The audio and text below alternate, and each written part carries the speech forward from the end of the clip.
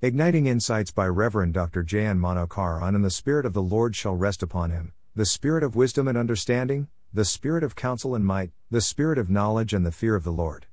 Isaiah 11:2. 1. The Spirit of the Lord. The Spirit of the Lord is the third person of the Trinity. The Holy Spirit is Lord, co-equal with Father, Son. 2. The Spirit of wisdom. The Holy Spirit rests on the Messiah as the Spirit of wisdom. The eternal perspective of God is wisdom. Paul declares Lord Jesus is the wisdom of God. I Corinthians 1:30, when none in Babylon could tell and interpret the dream of Nebuchadnezzar, Daniel who got the wisdom through the Spirit of God to reveal the dream and interpret it. Daniel 2. 3. The Spirit of understanding. Lord Jesus Christ was empowered by the Holy Spirit.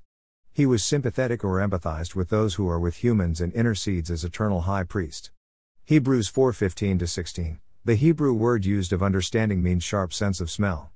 The Lord can smell a sweet-smelling offering and also discern hypocrites, who use scent to cover their filthiness.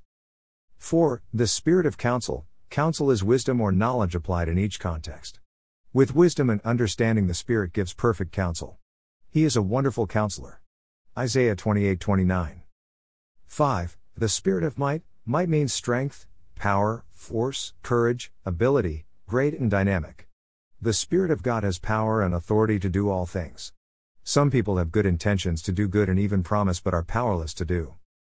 6. The Spirit of knowledge. The Holy Spirit knows all facts, intentions, and motivations, hence decides all things perfectly.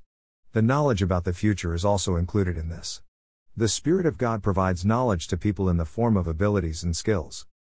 7. The Spirit of the fear of the Lord. The Spirit of God provides fear of the Lord to His children to receive knowledge and hate sin. They will turn away from evil. Job 28:28.